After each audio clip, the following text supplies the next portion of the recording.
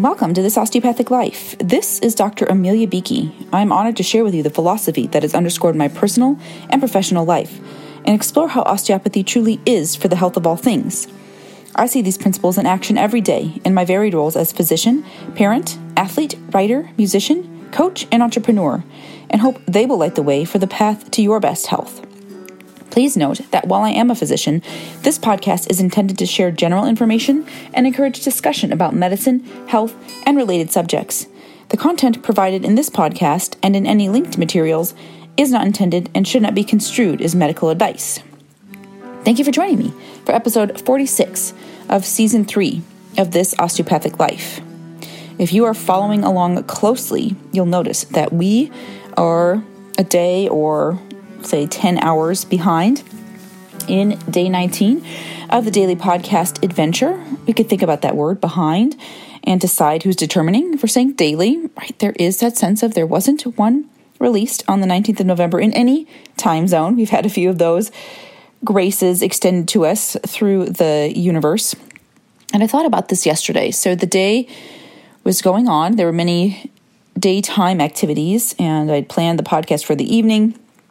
But then we decided as a family to play some games, to watch Hamilton the first half. My husband hadn't yet seen it. My daughter was very eager to show it to him. And then I learned that the play, The Bright Star from Ashland High School, was available for a live stream. And this is where we lived for the better part of the past 6 years. We had some classmates of my oldest son who were in the play, and I've always enjoyed their productions. It's this return to theater, and these are the gifts of the time. We were able to participate, actually pretty high quality, of the video and the audio. And so I decided to watch that, which you might imagine is quite late in the Eastern time zone. And Dr. Funke will talk about organizing sleep appropriately. When it finished, highly recommend, if you can see it anywhere you are. I think you can still live stream it if you want to the next 2 days. I can put a link for that in the show notes. The music is by Edie Brickell and Steve Martin, and that was a huge driver for me to watch it. Brilliant concepts and plots and music, brilliant performers, so highly recommend. And so when it wrapped up, it was already pretty late, and I debated. I did some prep work for the podcast, in so much as looking up the words that were going to be the inspiration for it, and debated. I got my phone out, I sat, and I thought, is now the time? And I decided no. Now is the time to go to sleep. And as I did, I had this thought, well, maybe this is the messy middle rearing its head. I won't even say ugly head, because I don't think it has to be problematic or put that connotation on it. And say, okay, right, maybe this is it. We talk about losing time in those later rounds of the workout. We're in this arc, and in our recreated internal arc, this is still coming toward the middle, still on that upswing potentially, but seeing, okay, this can happen, and we can decide what we want to make it mean.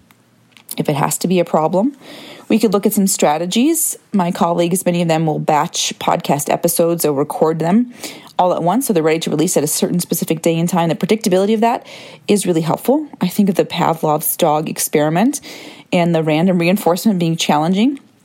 And so I'm not closed to considerations, but I'm also fascinated by how things are unfolding and what lessons we can take from them in the moment. Now, we've been working through the different saboteurs and ways that we operate, the gifts and strengths of them, looking at some comparisons and taking cues from the work of Shirzad Chamine with Positive Intelligence. I've put the link to that in the show notes as well. You can learn more on the website. You can take your own assessment and see which of these resonate with you, match your current common tendencies. And it's been an opening and evolution. The one we're going to talk about today, and I've alluded to this in past episodes as well, is the hyper-rational. And this is the one that ranks highest on my list. So we might look and say, was there some resistance, right? Some subconscious reason that I wasn't ready to record this one at the right time? And on the surface level, when I check in with myself, I would say no, because it's actually quite fascinating for me to talk about this and see how it comes up. But I could also see where maybe, right, when you're in a confessional space, maybe there's hesitation. So there's always room to explore what's going on, what's coming up for us. So let's dive in. And I'll share that I've had the pairing of words over the last 3 episodes. This is episode 4, and what will, I would say, likely be 10. There'll probably be the 9 specific, and then the 1 wrap up as we move through this. And you might know, right, that you would think, what? You should have 11. But I'm embracing the capacity to have different numbers show up and be okay with that. So the first being rational, I've had an alliterative pairing each time. We've had avoidance and agreement, control and care, achieve and abandon. And as I was considering the partnered word here, I wasn't totally convinced of what I wanted to offer. The original balance point, as you'll see as we dive into this for rational, I was thinking emotional, and maybe even allowing those 2 words, even though they didn't start with the same letter, because the expression was best matched, most representative. I looked up some synonyms for emotional, and I didn't really feel the vibe with any of them as they emerged. And then as I was about to come into that, so we could see some reasons for the pause, right? Late night, watched a different show, prioritized family, was being tired, decided to go to sleep, talking about my own specific one, so maybe there's resistance there. And then not having the perhaps most precise or aligned pairing of words, all of those might have been reasons for the stall. So notice that sometimes. If something isn't happening in the time frame you might have expected, see what reasons there might be. There's the ration happening right there, right? And perhaps consider some others. And that might be the emotional piece, or what we're going to dive into as reactive. And I'll talk to you about why when we get there. So let me tell you this. When I took my saboteur assessment, you answer questions, right? And then you get this results, and it ranks the 9 of them with the highest percentage of one for you. And then it has kind of a ranking trickling down. Now for me, the first time I took this, and even in the reassessment, hyper-rational was almost off the charts, right? Almost a perfect score of most represented saboteur for me. And when I read it, I thought, well, that's great, right? Rational is fantastic. Who wouldn't want that? And I thought I had won the saboteur lottery. And as I learned about it, when you're in the program and you're gaining more insight into it, that was affirmed initially. Seeing the strengths of it was where I tuned in, and perhaps that is a safety and security mechanism. But as I learned some of the challenges of it and the things it can interrupt, inhibit, prevent for you, I thought, ooh, maybe this isn't one I want to totally wear as a badge of honor. And maybe it's one that I can gain insight so that it isn't contributing to limitations, particularly in relationships and in connection, which are very important to me. As a 6 on the Enneagram, a loyalist, those are key pieces. But it offered me some insight as to where some struggles might come up. And so while I can still very much appreciate the benefits of it, I can rationalize those pretty well, I have greater awareness of when I am doing that and using that tool, that gift, that skill set, in a way that actually isn't serving my health, right? My health personally, my health externally in different relationships, and I can engage with that in a different way. It also cued me into something that we've talked about in different episodes, that there can be this tendency not to tune into feelings or not to acknowledge that others are really tuning into and operating from feelings. And it can feel almost embarrassing to say, here might be some of the hesitation, that it hadn't resonated with me in such a powerful way until I heard it spoken through this lens. Right? When you utilize this operating system as your dominant way of interacting, you might find that relationships are challenged and there can be some blocks in empathy. And while, again, that can feel like a confession to make, it was also a really beneficial space to be able to say, oh, that might be what's contributing to some of these challenges I experience in certain relationships. So I offer that to you. When you take the assessment, notice what comes up for you around it. Notice the judgment you might have about what is your predominant means. And this one was by a long shot, right? There were others that came in, but they were all similarly ranked but much lower on the percentile, if you will. So let's dive in to some of the meanings of rational.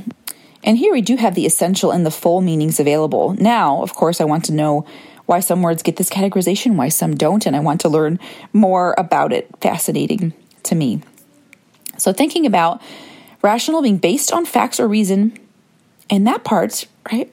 Great. Okay, that seems fantastic.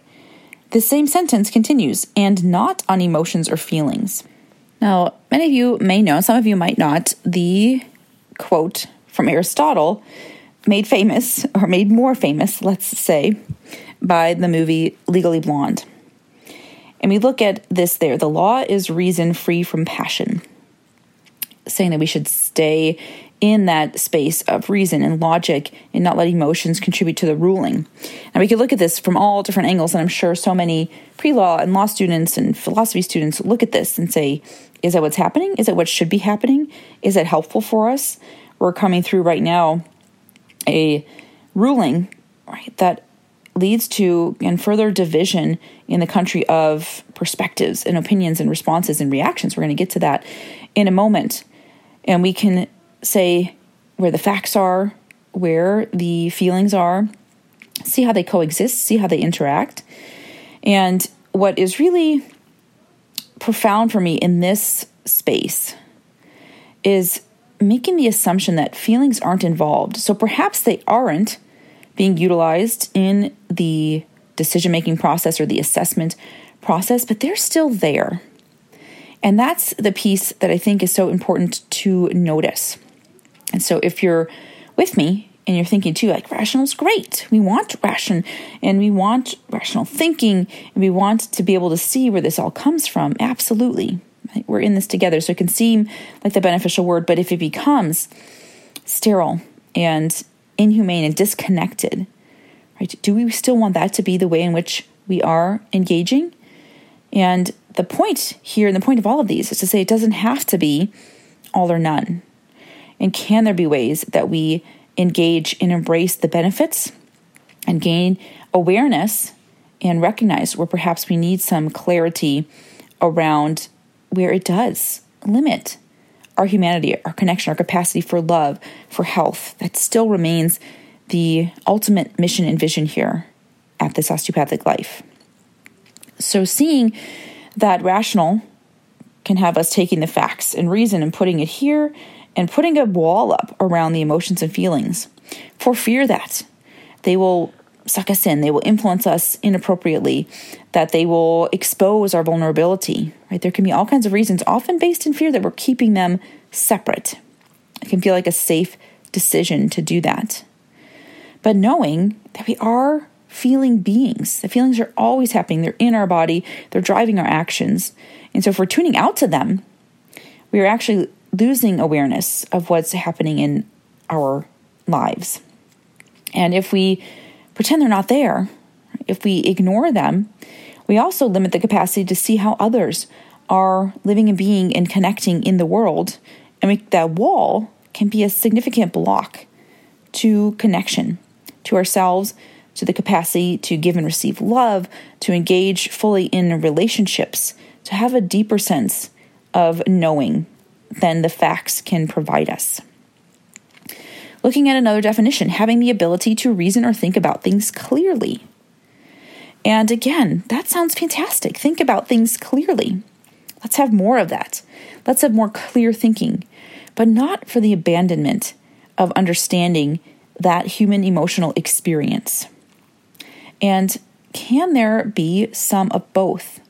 Can we acknowledge it? Can we let ourselves feel it and still hold that clarity and understanding? Having reason or understanding relating to, based on, or agreeable to reason. We can look at rational numbers, of course, involving only multiplication, division, addition, and subtraction, and only a finite number of times. So that one, you might think, why are you reading a math definition for rational? But just seeing that, there are limitations. Right? We can only break down the facts so far. But I would say the feeling experience can be infinite. There's so many ways we can feel about things. There are ways feelings show up. They feel different for different people. They can drive different actions for different people. There are so many ways to engage and understand. So a rational can offer a very sturdy framework. And we always talk about the relationship of structure and function. We're not taking that away. We're not undoing that. We're not undermining that. All puns intended there. But there can be a certain framework. There can be a way a house is framed out. And there can be so many different ways that it is finished, that it is designed, that it is decorated. And I'm not talking about decoration in the glittery, superficial way. Although, right, glitter, we could talk about that. And does it have a space in the rational world? Does it even have a space in the emotional world? Even some of my most creative, some of my most feelings-oriented friends and colleagues still have some maybe not so great feelings about glitter. In any case, it's about making it our own, personalizing it, humanizing it, right? We can take this kind of cold, sterile wooden structure, metal structure, and then put these textures and these textiles and tapestries into it and make it welcoming and cozy. We can see the personality come through. We can see the purpose come through, right? We can have that framework, and then the ultimate details of it can look different in many different ways. And so bringing that definition and looking at the finite number of times, and it's also okay to have limits and boundaries, but it can also change our access, our availability, our approach when we let feelings in. Or we acknowledge that they're always there. We don't have to let them in necessarily. They're not there. We can turn and acknowledge them. So when we think about rational, and notice with the saboteur, it's hyper-rational. So it's not denying the benefits of rational, but with all of them, it's taking them to the extreme. If it is the only way in which we can engage the world, or if we allow it to drive us to exclude and ignore the emotion, energy, human connection related and presented in feelings, what is the cost there? What might we be missing out on for upholding that so, we'll say, aggressively? So as I said, emotional was my first thought of the partnered word, and we've talked here. It's come in as an alternative and how it might be representative of the concept of not being exclusively rational. But a reactive came up. And I thought, well, there we go. There's an R word. And it makes some sense to me, right? I can rationalize why it comes through. So let's look at reactive first, and then we'll bring in some of the definitions around react, because they're occasionally limited when it's a certain form of the word. So of relating to or marked by reaction, which can be readily responsive to a stimulus, or occurring as a result of stress or emotional upset. And again, looking at reactive initially, oftentimes this is judged as a bad thing in society, that we are reactive. We're not proactive. We're not just active. We're reactive. Right? We're coming at something. It can be seen as loud and explosive. It can be seen as associated with being angry. But what if, right, we look at these definitions of reactive, readily responsive to a stimulus? So what if it is an active, nimble awareness, the ability to see something and engage with it, the capacity to acknowledge, right, feelings and to come through and from feelings? In this one, it feels like an admission, not in the confessional way we just saw, but it's being more upfront about the fact that we are acting in relation to our feelings, and that that's always happening. Even when we're acting rationally, it's coming through a feeling, and it might be a feeling of confidence or stoicism or focus or motivation, whatever that might be, but it's still coming through feelings.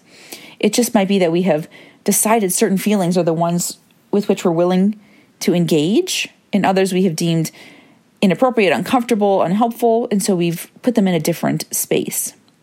But reactive is someone saying, look, there are feelings, and there are these actions that are coming from them. And so it's actually giving us a clearer picture of what's already happening in our lives. So seeing those possibilities here begins to open up what reacting, the react can offer to us. Another option here is to exert a reciprocal or counteracting force or influence. We've talked through control. We have the word force in here, and so we could look at what comes up for us with those components. But what I hear is balance, to exert a reciprocal or counteracting force or influence. To me says something is being pushed, right? And I'm going to offer leverage to find a balance point. And you could think of it as resistance or being against something. But what if we allow it to mean, right, that this reaction, seeing something tipping one way, and my reaction to it to exert a reciprocal force might help to prevent it from spilling, falling over, right? Hold it in balance. What if that's an option? To change in response to a stimulus. There too, we can see some of that flexibility, right? Reactivity is acknowledging that something else is coming in. And perhaps it is an internal stimulus, our own feelings. Perhaps it is being able to be more receptive in the environment, thinking about those gifts of empathy, noticing how and what other people are feeling. And we talk about being responsible for our own thoughts, feelings, and actions. Totally true. We can't directly change those of others around us. And that one, you can imagine, I put that stake in the ground, that line in the sand, very firmly. But we can absolutely notice.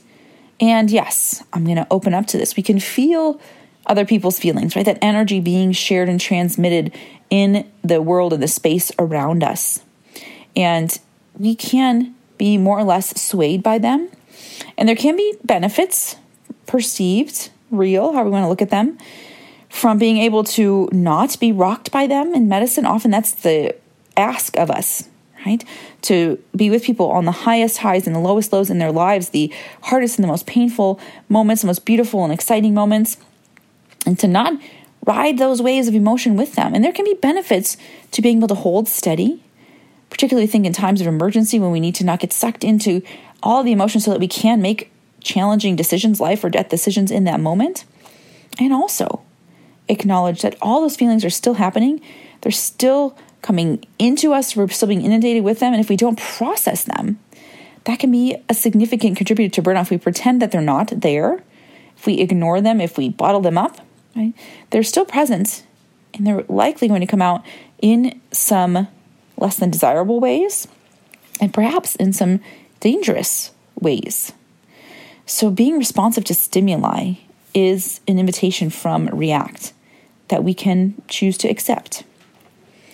To act in opposition to a force or influence. Again, here we could see force, opposition. It could seem resistant. It could seem problematic, or it could seem like, willing to hold a boundary, to see something coming in, to recognize when that's appropriate, and to be able to say, no, I'm not caving, I'm not giving in to this. I'm going to hold my ground. To move or tend in a reverse direction. That could be seen as backing away, right? Reacting, something big, explosive is coming at you, and you react or recoil. Maybe you hide, maybe you duck and cover. That can be really helpful, right? To be able to tune into that. It can also be paralyzing, so we can see the limits and the opportunities in each of these. React, to undergo chemical reaction. And that one too, just like with the math definition, you might think, why? Why is this one being included? But thinking back, and chemistry really was one of my favorite classes in high school and in college.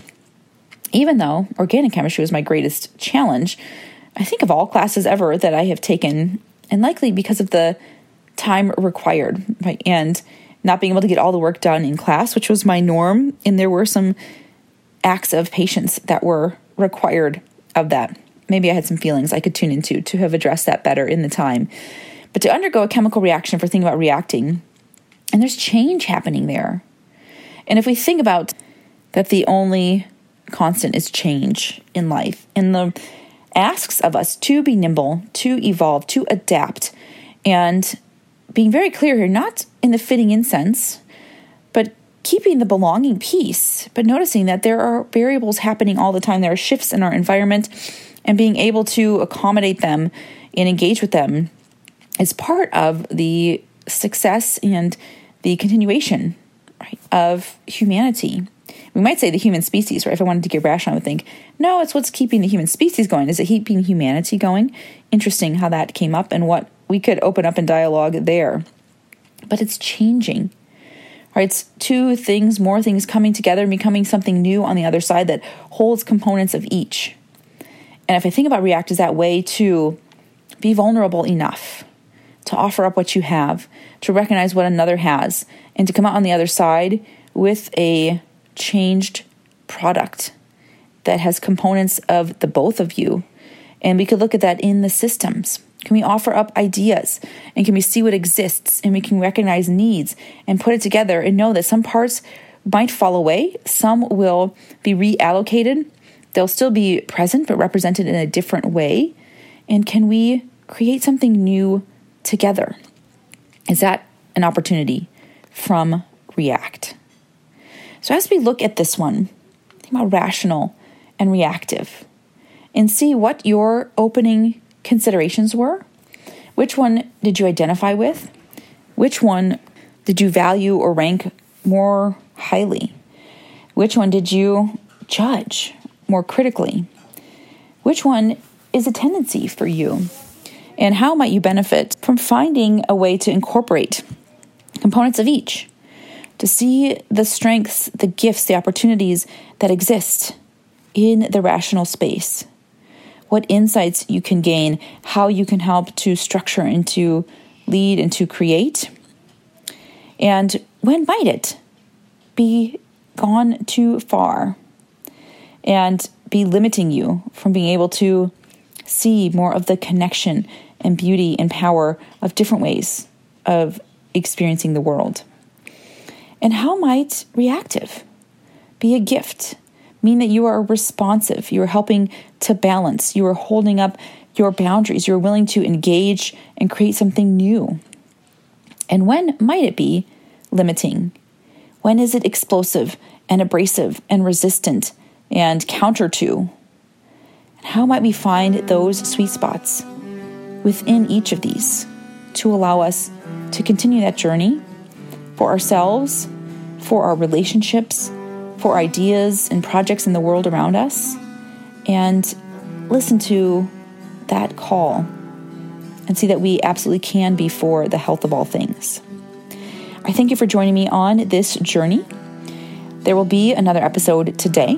We're going to navigate this messy middle together in beautiful ways, in thoughtful ways, in emotional ways, feeling full ways. Or if you think about thoughtful, maybe we can bring feeling full into the space as well. And if you'd like to dive deeper, visit me at thisosteopathiclife.com. Sign up for the newsletter, and you'll learn about opportunities where we can come together in community to explore these ideas rationally, emotionally, where we can react and reclaim our feeling selves and work together in this process. Check the show notes for those resources, and I will see you again later today for number 20. That's going to be so exciting in this monthly journey. This is Dr. Amelia Beakey with This Osteopathic Life. Thank you for listening.